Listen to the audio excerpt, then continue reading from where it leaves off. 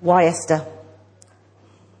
Well, for those of you who think I'm going to say something controversial today, you're going to be disappointed.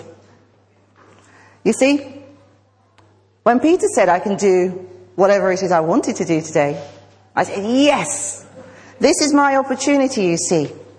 It is my opportunity to talk about what I love talking about.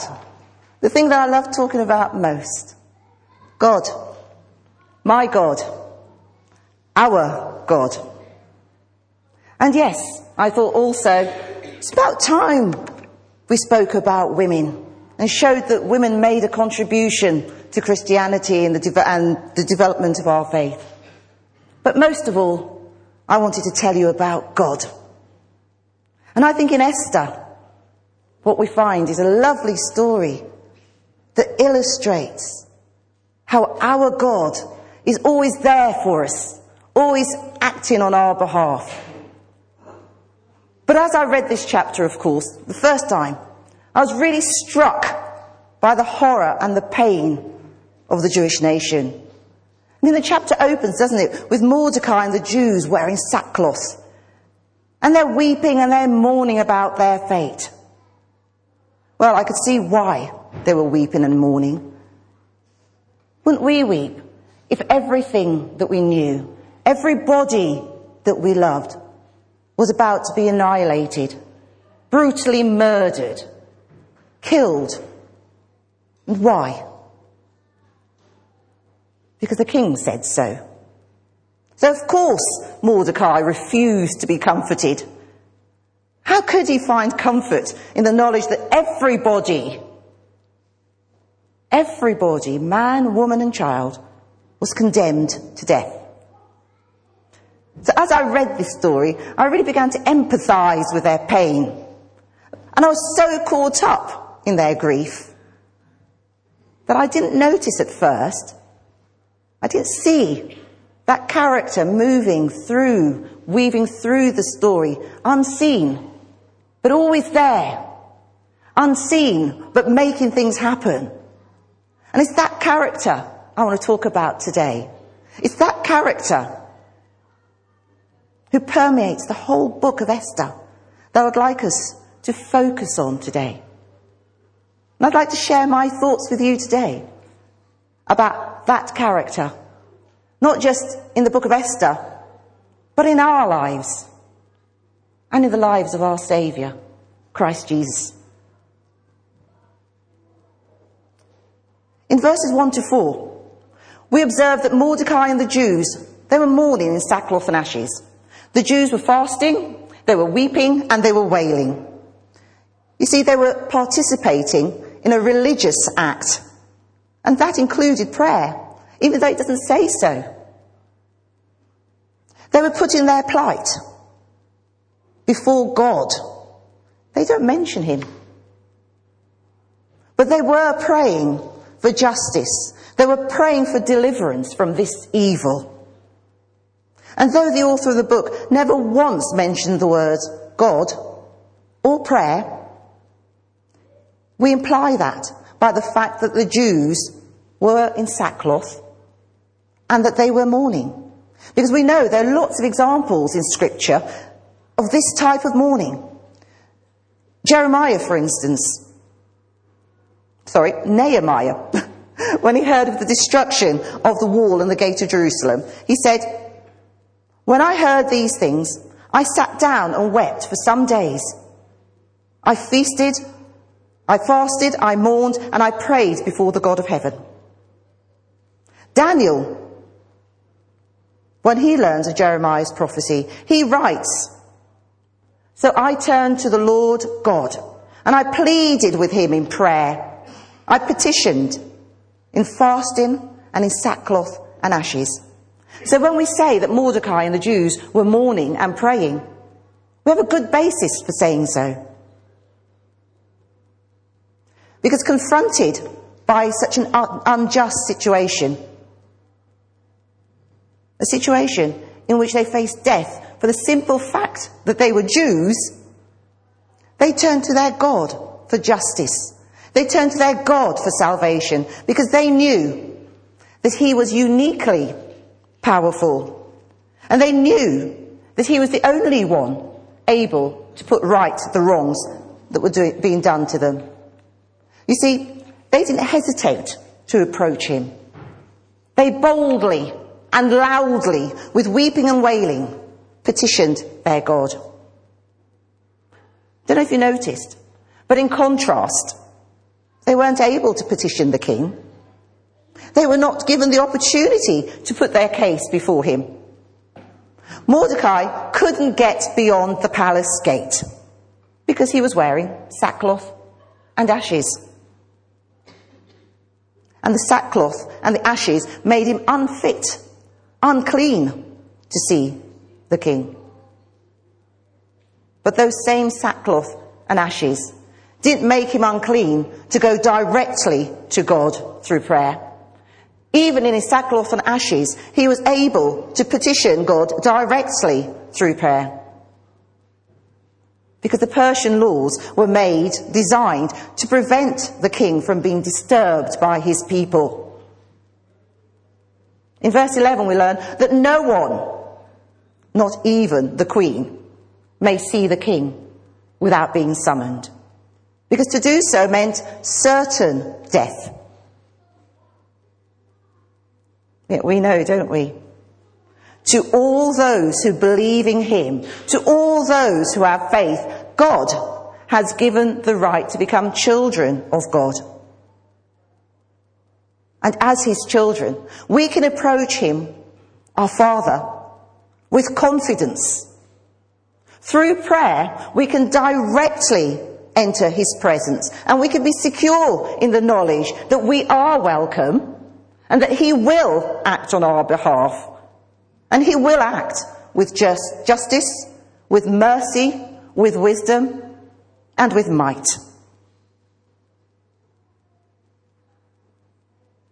God takes care of his people. Mordecai had faith.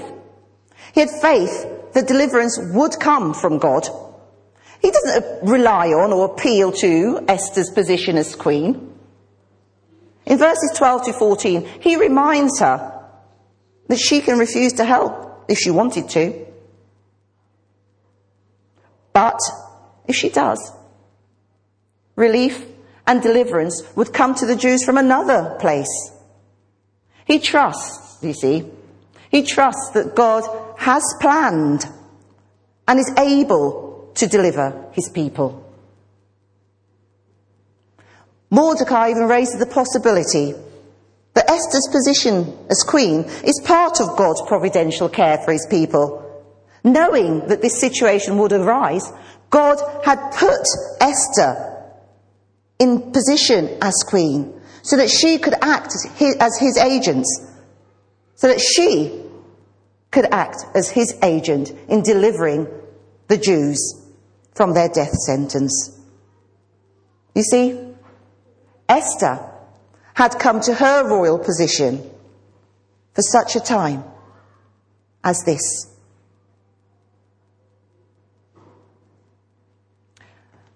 When Rosa Parks caught the bus that day after work, she was exhausted. Her feet ached and she was so tired. She was really, really glad that the bus wasn't full and there was a seat for her and so she could sit down.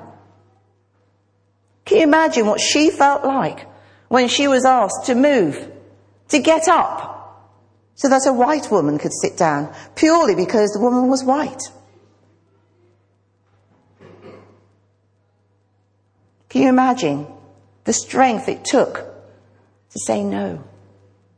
She cried out against the injustice of the situation, and in her book she tells how God gave her that quiet strength on that occasion to say no.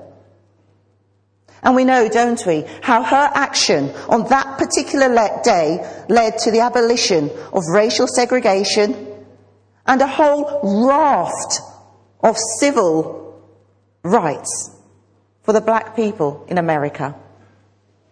You see, I would like to name that and claim that act. I think that shows the presence of our God, our unseen God, acting in our lives. He was at work answering the prayers of his people, bringing justice and mercy. And I don't think it's any different for us.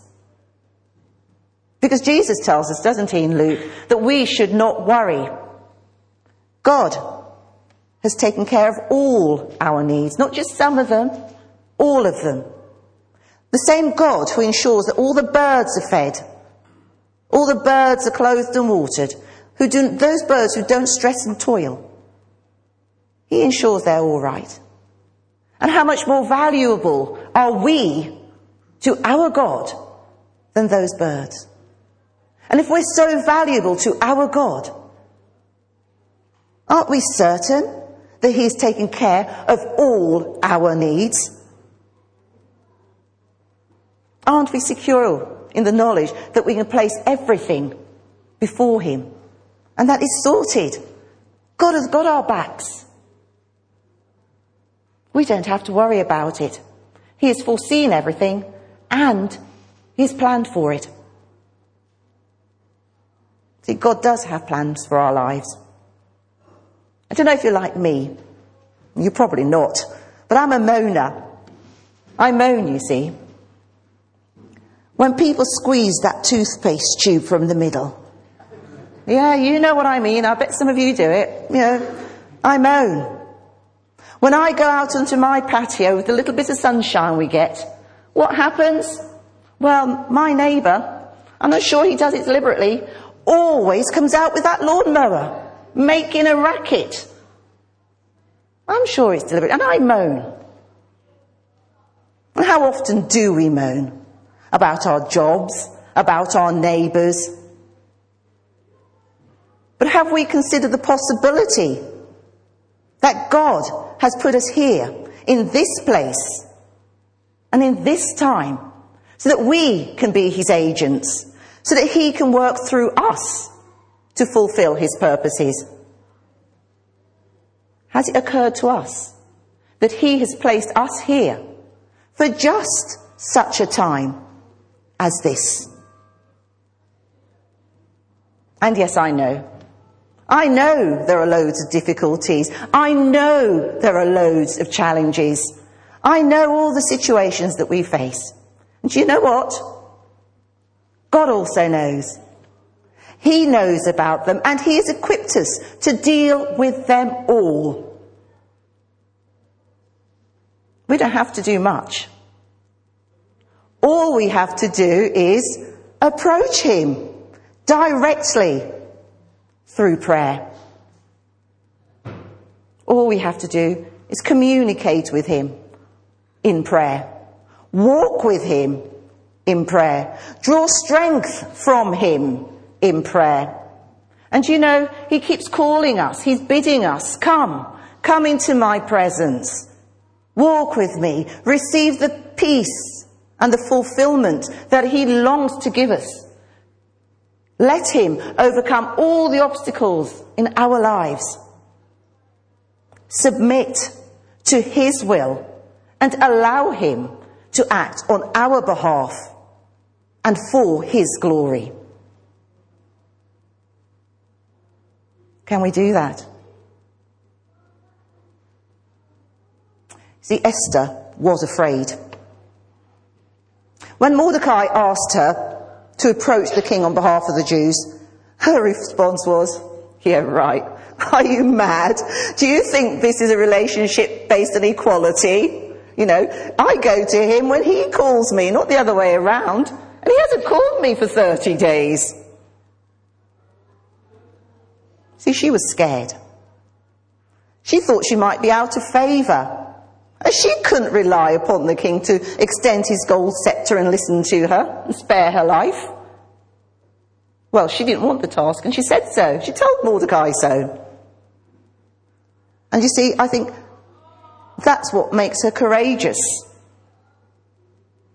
Courage is not being full and bold and certain of what we're doing. Courage is being afraid, uncertain, but trusting and doing the right thing anyway. That is what's courage. It's facing up to the situation even though we are terrified. Esther risked death, but she accepted the task. And we know, don't we? As Christians, we know that our daily lives require us to be courageous. It's hard to go out into that world and unashamedly profess our faith. It's hard to go out and say, yeah, I'm a Christian. This is what I believe. I believe that Christ Jesus died for us. It's hard to say that. Why? Because we risk fear. We risk ridicule. People are going to laugh at us. Yeah, right. Oh, that's all right for you. That's your truth, but it isn't my truth. We risk being stupid in the eyes of others. And what do we want to do? We want to form relationships with people, don't we? But forming those relationships isn't easy, because it means that we put our very selves at risk. And people can be so hurtful, can't they? We want to protect ourselves. But Jesus tells us that the cost of discipleship is high. Anyone who does not carry his cross and follow me cannot be my disciple. But God offers us that quiet strength. The strength that's required when we face those difficult circumstances, those difficult situations, those difficult tasks. All we have to do is approach him directly through prayer. Can we do that? You see, Esther also possessed wisdom. Having accepted the task, she prepared herself spiritually through fasting and, by implication, through prayer. She prepared to intercede with the king on behalf of her people by praying and by asking all the Jews to pray as well. She asked the people, her people, to pray to God, to intercede on her behalf. Why? Because she knew. She knew that she couldn't do it on her own. She knew that she couldn't do it in her own strength. She knew that she could not succeed without God. And Jesus, well, he's the example, isn't he? Didn't he prepare himself spiritually? The Gospels record several instances when he retired to pray, sometimes praying all night. And we notice, don't we, that before every major event, Jesus prepared himself spiritually through prayer. Before he chose his disciples, in Luke, he spent the night praying.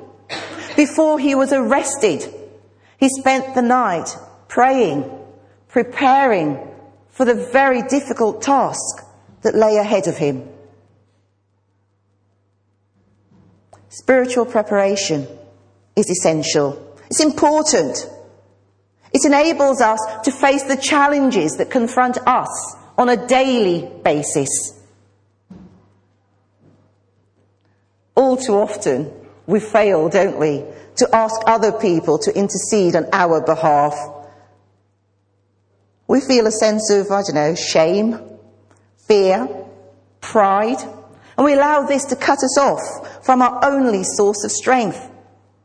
We don't want people to know, to recognise, to realise that we are still sinners and that we still get sorely tempted by all the things that's happening in the world. So we pretend and we hide and we fall into that trap of believing that we can face those challenges alone and we can do these things in our own strength. I belonged to a prayer group once when I was first a Christian years ago. And I was amazed that these people were standing there telling each other all the things that I considered to be secret. All about their alcohol, all about the work, all about, you name it, and they were speaking about it. I wasn't like that. I was accustomed to, well, just telling the minor things that didn't make me look too bad. You know, the odd white lie. You know, the odd white lie that made me look good. You know, it was always somebody else's fault, or I did it on behalf of somebody else. I didn't want to tell them anything that really mattered to me. I didn't really want them to know me. I didn't want them to know that I still do things that's not right. I'm a Christian. And somehow I expected magically that all these Christians were all doing the right thing. But however, as I got used to being as part of that prayer group, as I got used to sharing with them, I actually felt a sense of liberation. Because we were praying about those things that really mattered to me, to each other, to God. Not those little trivial things that we thought were okay, but the real nitty-gritty of our lives. And I found that truly wonderful. It gave me that sense of peace, that sense of freedom, because it allowed me to open up completely to God. Because if I'm still hiding something from you, it hasn't been dealt with. I haven't accepted that I am still doing things wrong, that I still have faults, and I will always do things wrong, I'm telling you now. I try my best, as we all do, but we're not perfect, and we make mistakes. But what we must learn to do, I think, is to share that with God and with other Christians, asking them to intercede, to pray on our behalf. Because, see, Esther trusted. She trusted God way beyond her personal safety and her own well-being. Her final words were, "If I perish, I perish." That shows that she's totally committed to God. It's a total commitment. It's the same type of commitment that says, whatever the outcome, I'm going to trust in God. If it costs me my life, so be it.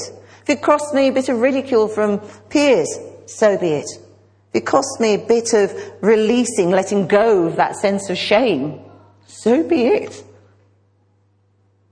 And it's the same sort of commitment we find in Daniel, when Shadrach, Meshach and Abednego, they turn around and they tell the king that their God will save them from the blazing furnace. But even if he does not, they still refuse to worship idols. And it's that same commitment that we as Christians have given to our God, isn't it? That same commitment. And that commitment is total. It's unconditional. And it's not negotiable. But really, if we are obeying God's will, we're submitting to God's will, we can only truly discern His will by communicating with Him, walking with Him, developing our relationships individually, yes, but also as a church with Him through prayer. And He's there.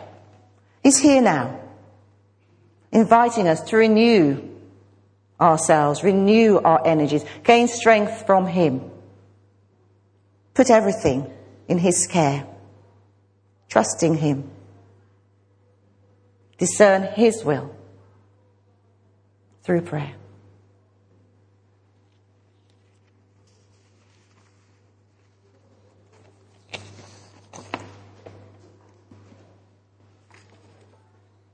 So let us together say the prayer that our Father taught us.